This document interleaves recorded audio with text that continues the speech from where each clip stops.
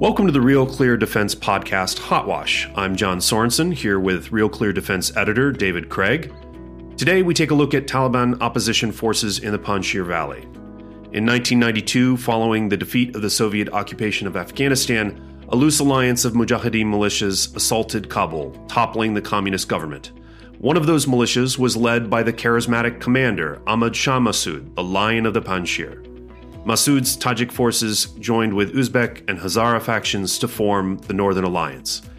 Massoud's home and nearly impenetrable fortress was the Panjshir Valley, roughly 70 miles north of Kabul, from which he defied repeated assaults by the Soviets and then later the Taliban in the civil war that followed the communist collapse. During the rise of the Taliban in the 1990s, Massoud became the eyes and ears for Western intelligence, prophetically warning about the rise of foreign fighters that later became al-Qaeda. Ultimately, he was assassinated by al-Qaeda just 2 days before the September 11th attacks on the U.S. But Massoud's Northern Alliance proved essential in early U.S. victories over the Taliban. 20 years later, in the wake of the U.S. withdrawal from Afghanistan and the rapid collapse of the Afghan National Army, some Afghans are still resisting the Taliban takeover. One of those groups is led by Massoud's 32-year-old son, Ahmad Massoud, who has returned to the Panjshir Valley that proved so defensible for his father. Calling themselves the National Resistance Front, or NRF, the small group of Tajiks and former ANA commandos have vowed to oppose the Taliban and even claim to have recently secured 3 districts neighboring the Panjshir. Massoud has called on the Taliban to hold peaceful negotiations, but early talks between NRF and Taliban representatives in Pakistan appeared to have stalled. We are joined today by Kamal Alam, a non-resident senior fellow at the Atlantic Council's South Asia Center. He is also currently an advisor and representative of the Massoud Foundation, a nonprofit dedicated to preserving the legacy of Ahmad Shah Massoud. Kamal Alam, welcome to Hot Wash. Thank you. Thanks for having me on your show. Pleasure to be here. You were just in Afghanistan. How long ago were you there? What were conditions like on the ground? I was there just over a week ago when I got out. Panjshir itself was very safe and calm, an island of stability. Kabul, as I said, just even 48 hours before the fall, it was quite surreal. No one expected it to fall. I was sitting with Ahmad in his garden and having tea and discussing, the future. We knew the Taliban is at the gates of Kabul, but we never thought it would fall so rapidly because, one, they had promised they would not enter militarily, and two, despite all the failures of President Ghani, we didn't expect him to literally flee like a rat, is what he did. And then, of course, once Kabul fell, the city was relatively safe, but the airport security deteriorated after 2 days. And that's, getting out. I got out through Pakistan, and the flights, the Qataris, Turks and Pakistanis were still running flights normally, whilst, of course, everything else had become extremely chaotic. So on the U.S. side, there's been constant discussions back and forth of no one expected the ANA to collapse this quickly. It sounds like that was the same on your side from hearing from Massoud. Did anyone expect the collapse to be this rapid? I think the issue was that President Ghani had become a very unpopular president. And almost everyone knew that the ANA wouldn't fight because it wasn't about ANA as an institution. It was more about, we don't want to fight for this system. And I think this has been repeated a number of times over the last few days and in fact years about the corruption in the ANA and the presidency. In the last few weeks and months, no one was willing to fight. And as far as Massoud and the Panjshiris go, Ahmad had been saying for 1 year consistently, publicly, that this is an ethnically divisive president who is only supporting the Pashtuns, and people would rather not fight and go back to the villages, live to fight another day, basically. And this became more and more evident as provinces started falling. No one even put up a fight because Ashraf Ghani and his cronies were handing out cash to the governors and they were doing deals. There are even videos out there, for example, of Ghazni province, of doing deals with the advancing Taliban. Yeah, with the advancing Taliban. It's the classic, Afghan way of war where you switch sides for dollars. And in this current fall, you were switching sides for SUVs. Because now, if you don't have hard cash, you have armored cars, depending on how much money you have as a governor or a local commander, you could have 20, 30 armored cars, which could total, a couple of $1 million. All American taxpayers' money, which is the tragedy, I guess, from an American perspective, that you have American blood and treasure being traded by corrupt Afghan leaders. So from that perspective, the ANA wouldn't fight. Some units fought.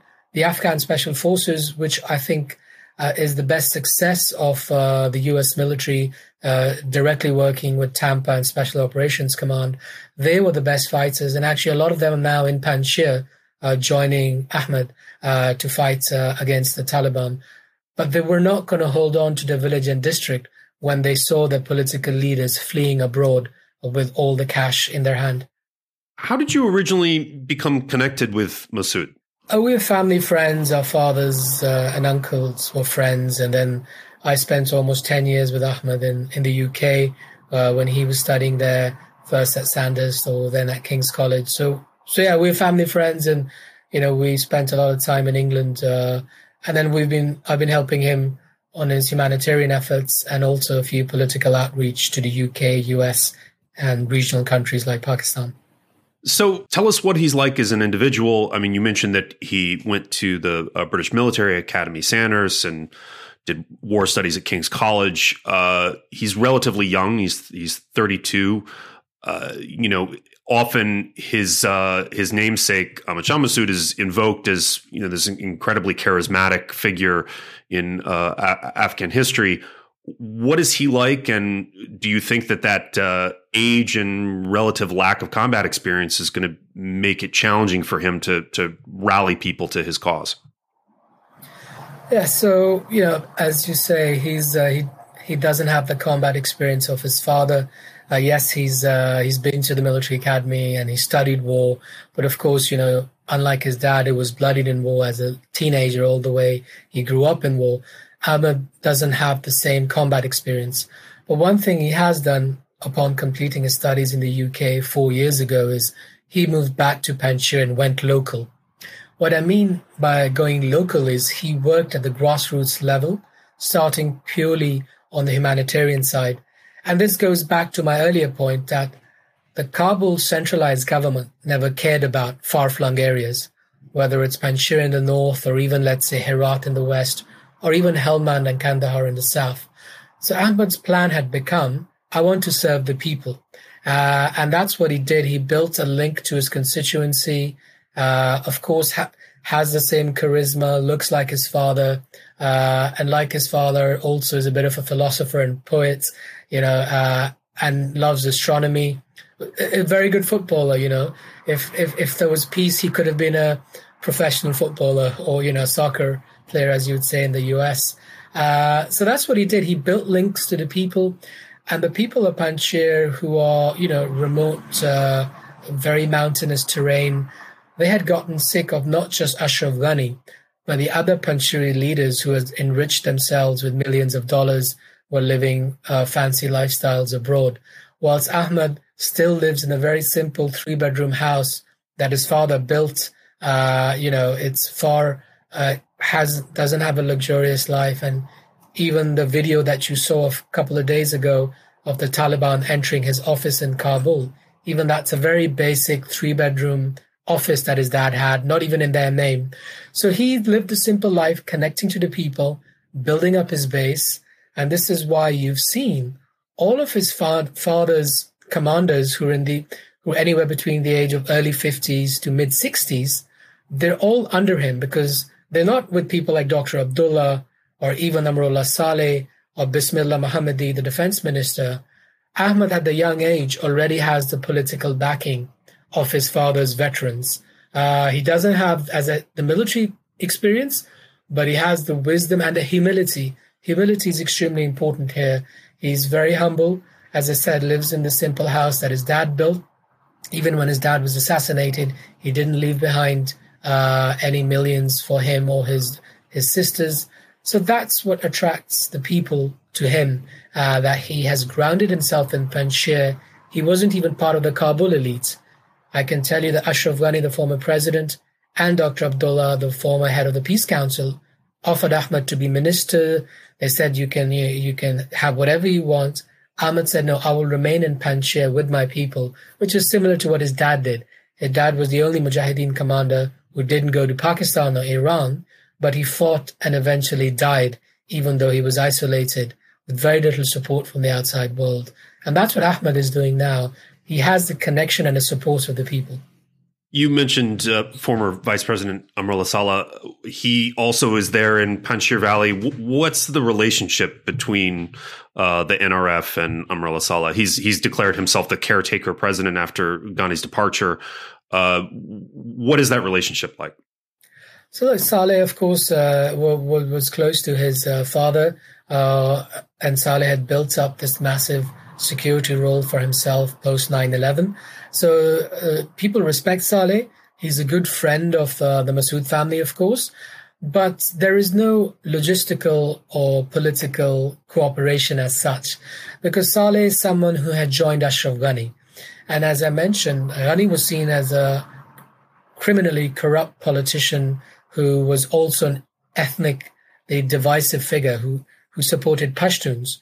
And when Saleh joined Ghani's team, he lost a lot of respect from the Tajik community because, as I mentioned before, that none of the self-respecting Tajiks would have joined Ghani. Even President Karzai was far better. In fact, if you compare Karzai to, Ashraf Ghani, it's like, it's a world away, even though Karzai was far from a successful statesman.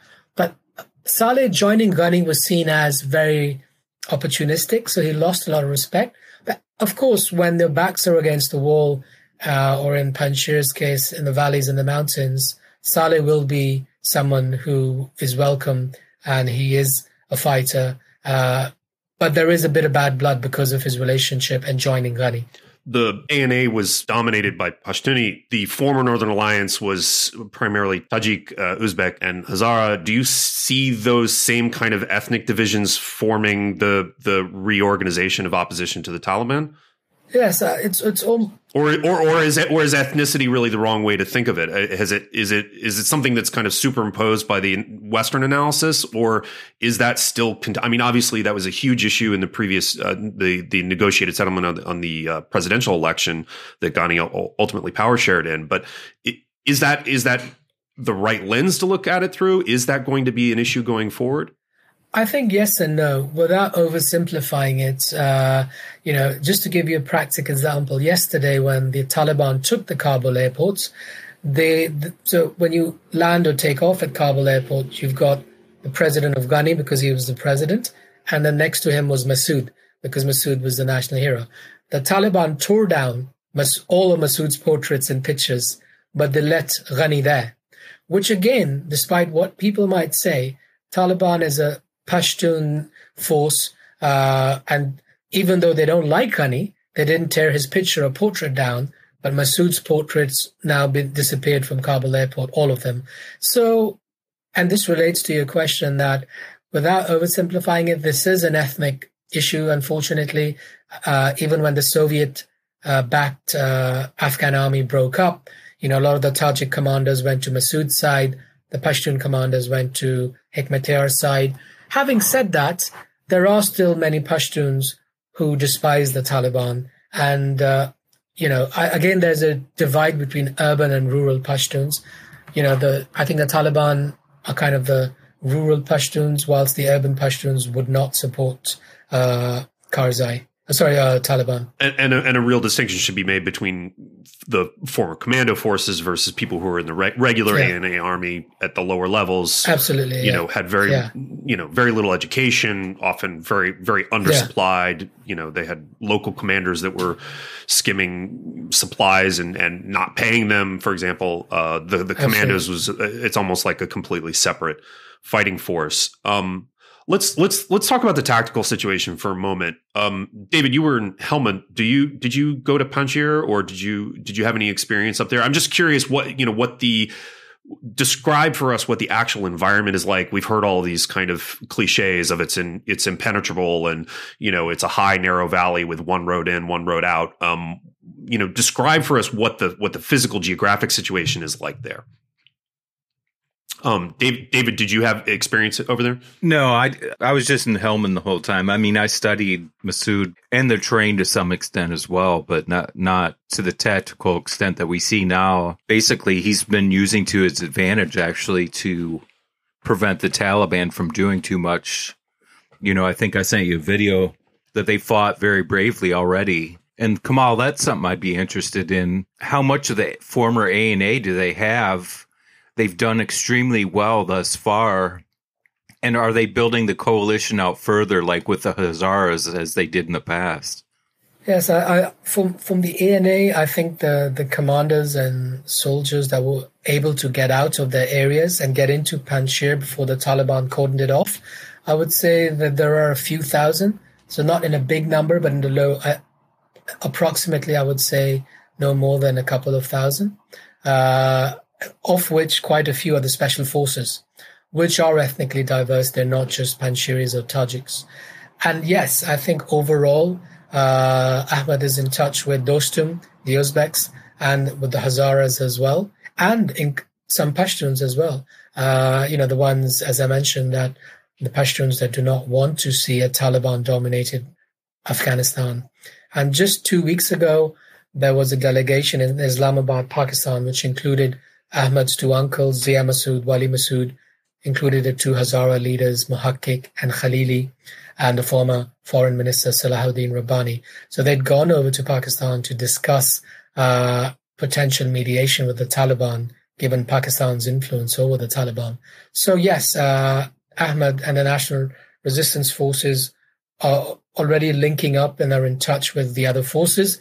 The only practical and tactical issue being that no one has any ground. So apart from Panjshir, Dostum already fled. He's in Uzbekistan. In fact, he's in Turkey now.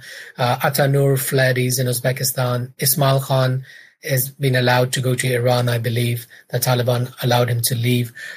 So the other commanders have no battle, let's say, grounds to command unless offensive forces launch from Panjshir and then they can join from the north, i.e., Uzbekistan or Turkmenistan. So I want to return to the discussion of those talks in Pakistan, but just staying with what's happening on the ground. Do you have any more recent information? And there's some reports, 7 Taliban forces were killed. Some say 3 districts neighboring Panjshir have been secured by Masood's forces. The Taliban claims to have taken them back. Do you have any more information of just what's the situation on the ground in terms of contact between Taliban forces and Masood's? So there is daily contact. So what the Taliban are doing, and I'm in touch with Ahmad every few hours, they negotiate during the day. So their Taliban representatives have been meeting Ahmad's representatives both in Panjshir and in Kabul to discuss a ceasefire, to discuss the formation of an inclusive government. But as soon as nightfall comes, the Taliban start attacking, which is classic Taliban of, they don't really honor negotiations or peace talks. They attacked last night from the south in Parwan province, also from Andarab province. There was heavy fighting, casualties on both sides. I would say roughly a dozen on the NRS side and probably a couple of dozen on the Taliban side, although that's not confirmed. So yes, there is contact. And the last 3 nights, there's been a similar pattern. The Taliban cut off the phone networks and the internet because they have the surrounding areas they can cut off when they want, and then they attack. Then they go back to negotiation and they're blackmailing Ahmad and the negotiators and saying, if you don't accept our terms, we will attack you at night. And this is exactly the same pattern that has repeated itself for the last 72 hours. So let's talk about the diplomatic efforts that are going on. Masood wrote an op-ed in the Washington Post, both asking for Western support, but also, I watched an interview that you did with him while you were there in Afghanistan, and he's articulating a call for reconciliation, really. He's asking for, limited self-autonomy for some of the regions. Can you just talk about what is his diplomatic strategy so far with the Taliban, and what is he trying to negotiate? So just to set in context, the Taliban and Masood have been talking for over a year. The leader of the Taliban, Haibatullah, and Mullah Omar's son, Mullah Yaqub, who's a military commander, have been writing letters to Ahmad for a year, and vice versa. And their representatives first met in Peshawar, Pakistan 6 months ago. Then they met in Tajikistan. And then in the last 2 weeks, they've met in Kabul and Panjshir. Ahmad's strategy has always been, we must give peace every chance. And as you saw in the Atlantic interview, he's on record as saying, I'm ready to forgive the blood of my father for working and negotiating and talking with the Taliban. And it's important here because I'm privy to at least 2 of the meetings here. This is exactly like 96. Ahmad Shah Massoud went unarmed, without any bodyguards, to negotiate with the Taliban. He said, you talk of Islam, I'm a Muslim, and, let's negotiate this. But, they sat for 2 days, discussed, but eventually Massoud realized that the Taliban are in no mood to reconcile. They just want to forcibly take over their version of extremist Islam and come over. Same thing is happening now after 25 years that the Taliban are talking. Ahmad is like, you can even come in Panjshir. There can even be a smooth transition, but we will not surrender, and we will not have your kind of extremist Islam, which includes being in bed with terrorists of Al-Qaeda and ISIS. And this is important because even in the last 2 days, we've seen video of one of Osama bin Laden's top henchmen returning to Nangarhar, Amin al-Haq, who was actually chief of security for bin Laden for many years. So you see, this is something which was part of the negotiation that if Taliban is Afghan and Ahmad is Afghan, we can work with each other. But if you're going to have international terrorists, the head of the Taliban has already met Hamas. Hamas is jubilating. In Idlib, you have these terrorists, the Syrian jihadis, they're celebrating. So this is a deja vu again. Just like Ahmad Shah Massoud said, I will work with the Taliban, but I will not work with these terrorists who've come from all over the world to fight in Afghanistan. And the same thing is happening now. So Ahmad is still willing, even as we speak, there is a hotline open between Anas Haqqani, who is the number 2 of the Haqqanis in Kabul, and Ahmad. And they're talking. And Ahmad is like, look, I can form a government with you, but the main thing is that you must not enforce by the barrel of a gun, and we will not allow military force into Panjshir. You can send even a Taliban representative to be a governor, but at no cost will we allow weapons to come here. And we will fight if you do not agree to negotiations. So does he have any leverage or his negotiation position is essentially being holed up, sieged in a castle and hoping to make it through to the winter? How long can he last surrounded in that manner? Yeah, that's a good point. We're low on arms and ammunition. Obviously, the Taliban have this, billions of dollars worth of US weapons in addition to what they've been supplied to by the regional countries. Panjshir weapons are running low. I think can easily fight for at least a couple of months. And, as you know, the winter is only 6 weeks away. And once the winter comes, the Taliban can't enter because of the passes. So tactically speaking, I think already in the last 3 nights, the Taliban forces have been pushed back immediately as they attacked. But of course, the real Taliban offensive hasn't begun. There seems to be some kind of recce Taliban special forces testing the defenses. I think once the Taliban launch a full-on offensive from all 4 sides, it will be a test of the resistance forces. But as I said, as of yet, no country in the world is helping Massoud. Just like his father, he's alone. I think there are US senators and congressmen who've been publicly saying we should support. I think there are a lot of veterans. I personally know many US veterans who've reached out to me and said, we want to help Ahmad. But of course, a single congressman or senator can't help you've got the US government, and we don't know exactly what the future holds for US policy in Afghanistan. But tactically speaking, you ask about leverage. The only leverage Ahmad has now is that the Taliban want international recognition. Within a few weeks, there will be not a single penny left in the Afghan banks. Already the ATMs are running dry. The $9 billion reserves has been frozen. The American and European pressure right now is that if the Taliban want Western money, because we know 99% of the budget is run by the West and aid, they need an inclusive government. And that inclusive government starts with Ahmad or other Tajik leaders, Hazaras and Uzbeks. So that's the only leverage, which is if the Taliban want international recognition, they need to work with moderate leaders like Ahmad who do not want a radical Islamic government. And as you said, no outside country has offered support yet. How would they even reach him? Would it be possible to airdrop supplies? I mean, once we get into the winter, doesn't that also just make delivering any physical support to him extremely difficult as well? Yes, absolutely. I mean, the only way to airdrop it is through Tajikistan, which is roughly, between 50 minutes helicopter journey, or Pakistan, but of course, Pakistan being on the other side of the conflict, so Tajikistan becomes the only logistical route possible for airdrops. And very soon, as I said, if this becomes into a full-blown conflict and the Taliban cut the supply lines and lay siege, then, of course, you have a humanitarian crisis. We're already in touch with the World Food Programme and various UN agencies for the worst-case scenario. But as of yet, no country is obviously set up to support the resistance.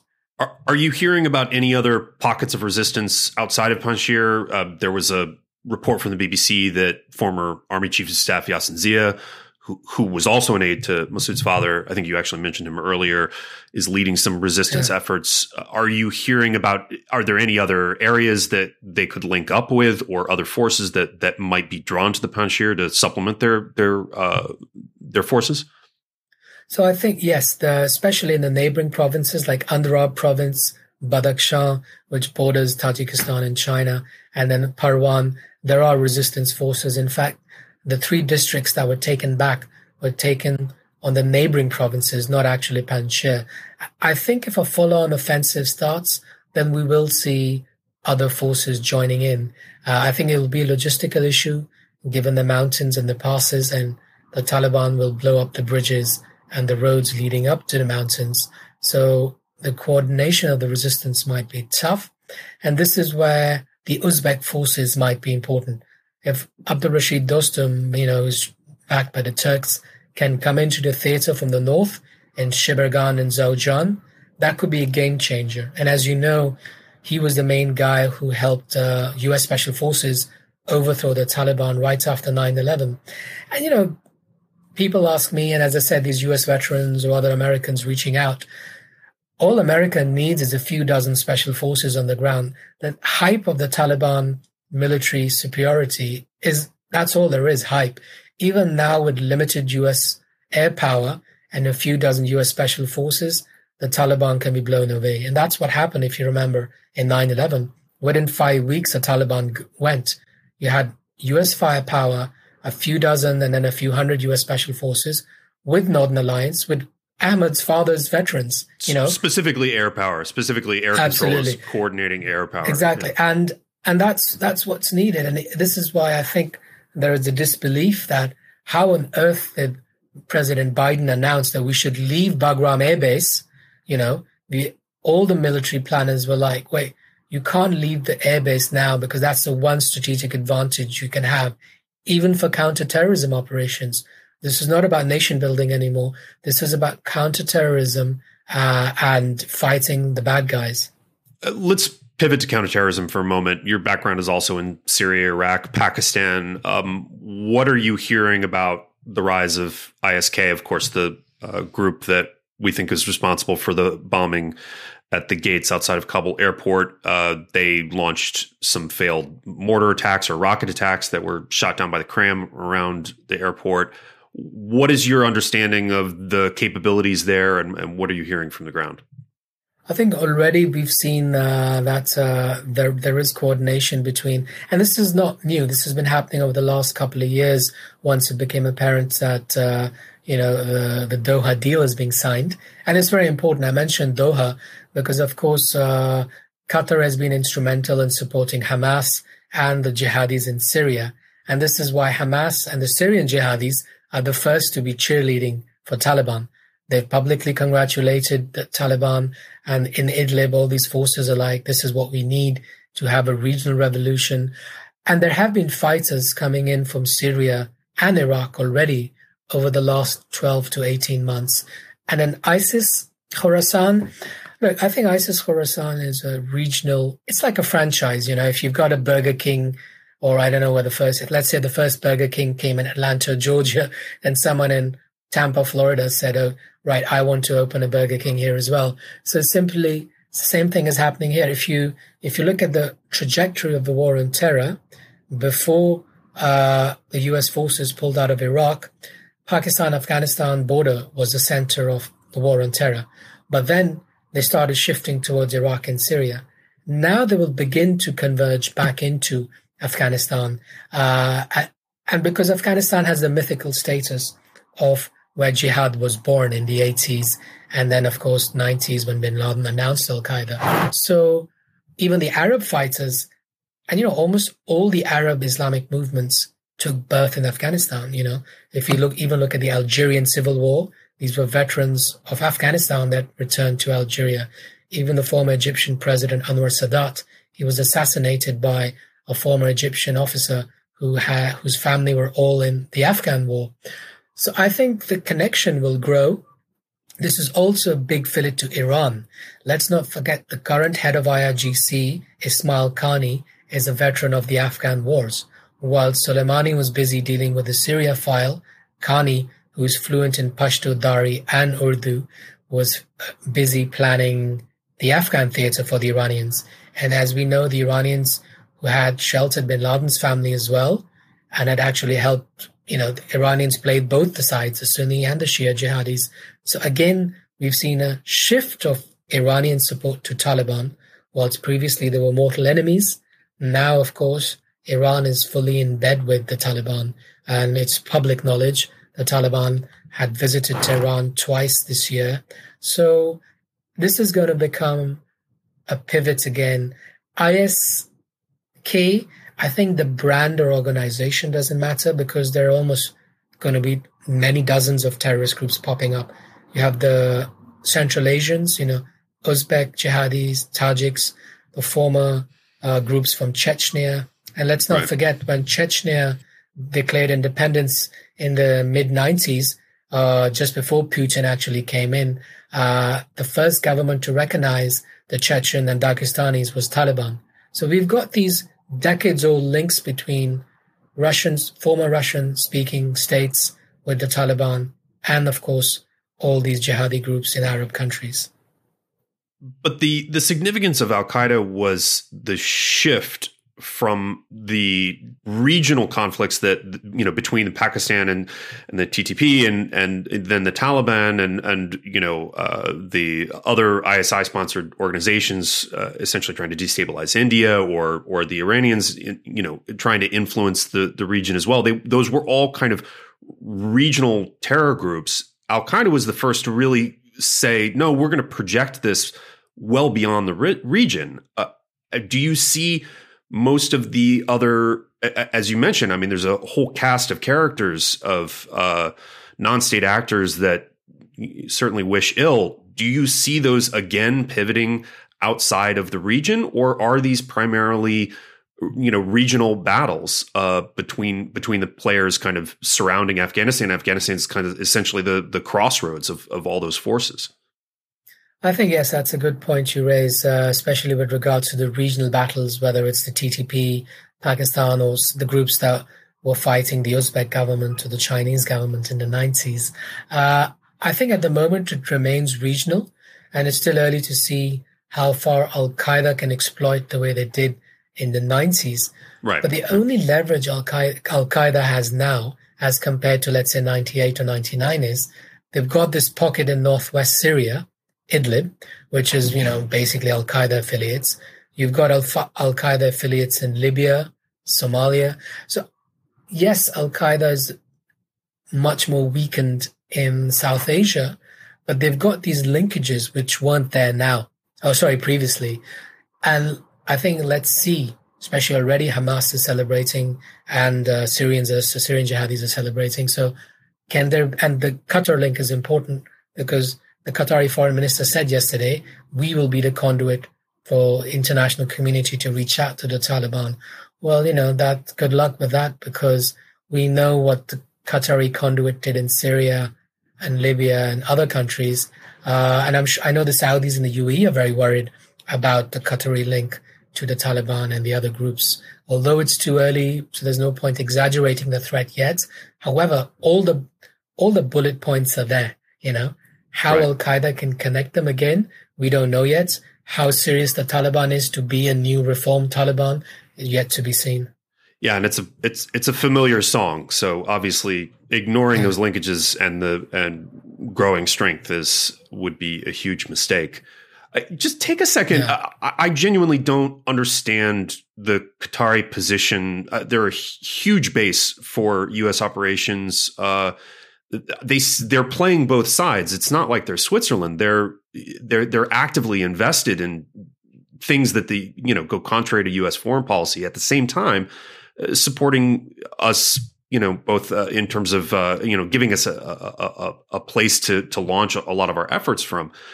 Can you try and make sense of, square that circle? What is the agenda for the Qataris in supporting those seemingly disparate aims?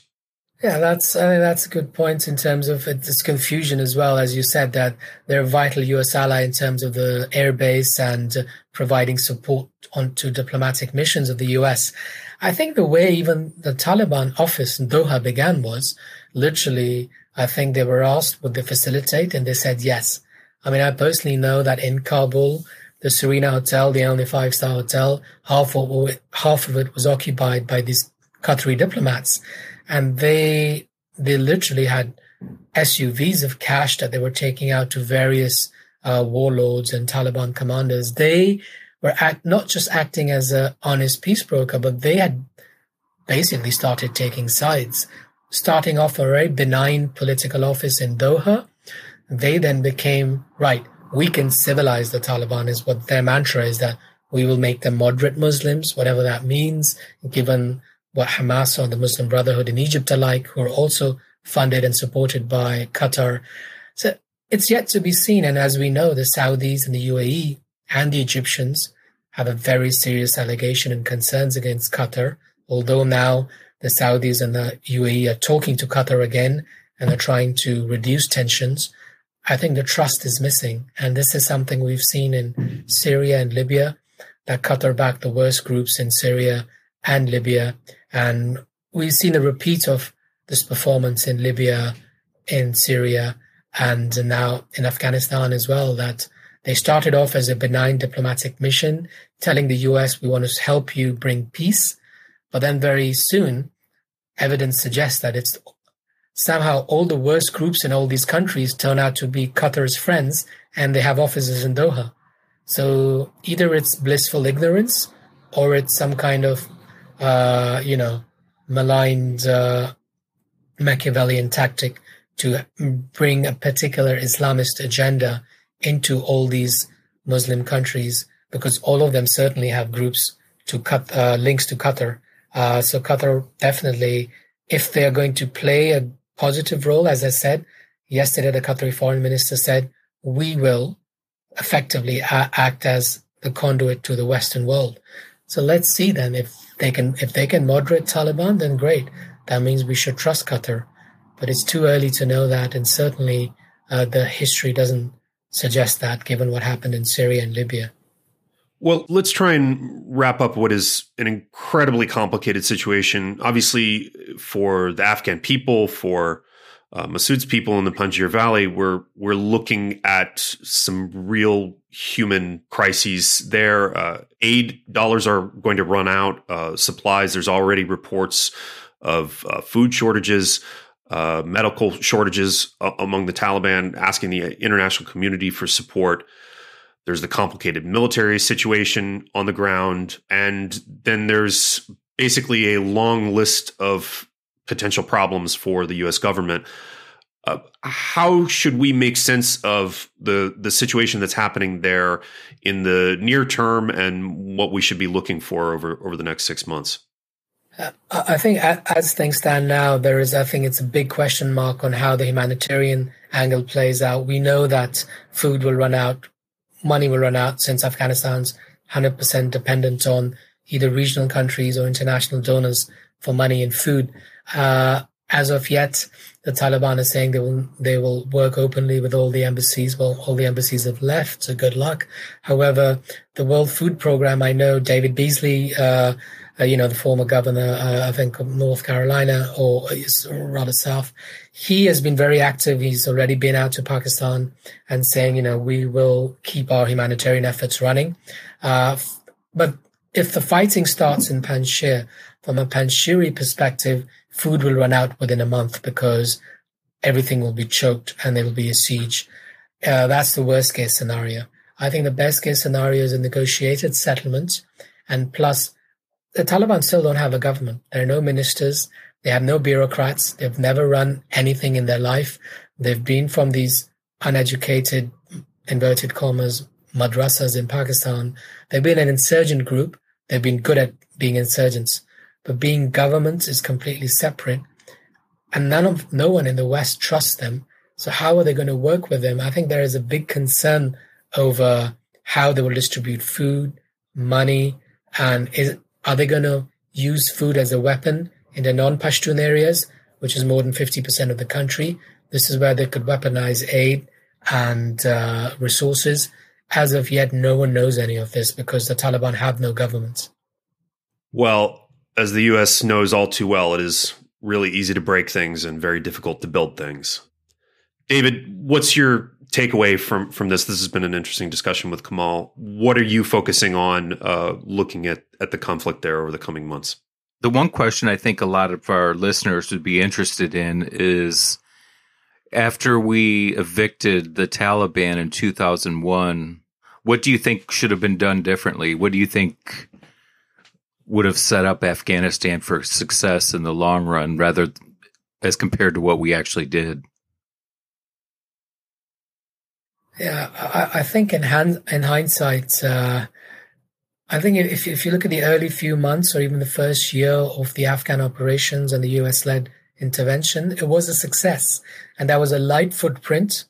And I remember late Don Rumsfeld, and people criticize him, but he was very clear, we shouldn't get into nation building, and I think that's what went wrong, that you had enough, at the time you had trustworthy allies. Of course, no one was perfect, allegations of war crimes, etc. on various warlords, but there was optimism that let the locals run things, and the international community in the US can help without too much of an overt presence.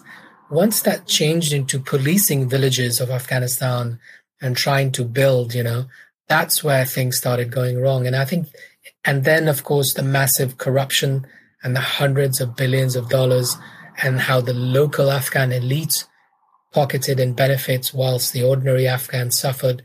That is the unfortunate summary of this Afghan war. And if I could say one last thing, Ashraf Ghani, who was, had done his PhD at Columbia, was working at think tanks and was writing papers.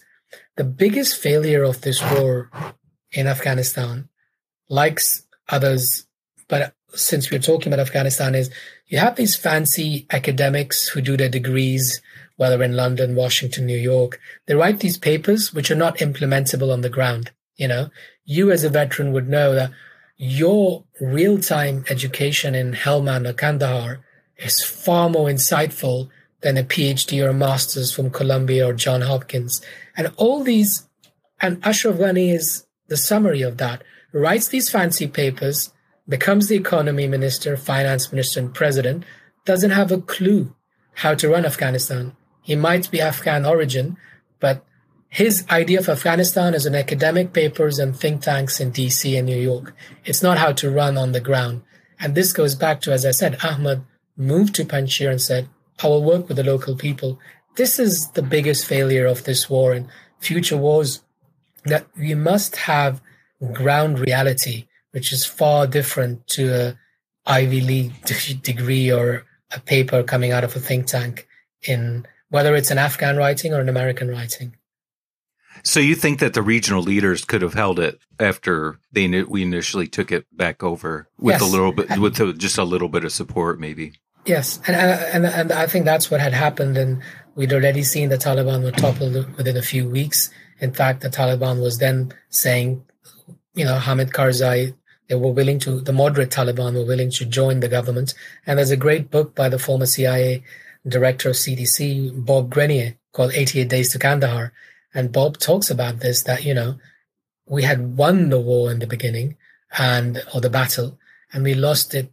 So you could work with the right local leaders without imposing this, as I said, without imposing these fancy theoretical ideas and then bring them on into Afghanistan, into a village which had no concept of, what's a realism degree, or how do you make a local government? So that's the big failure there.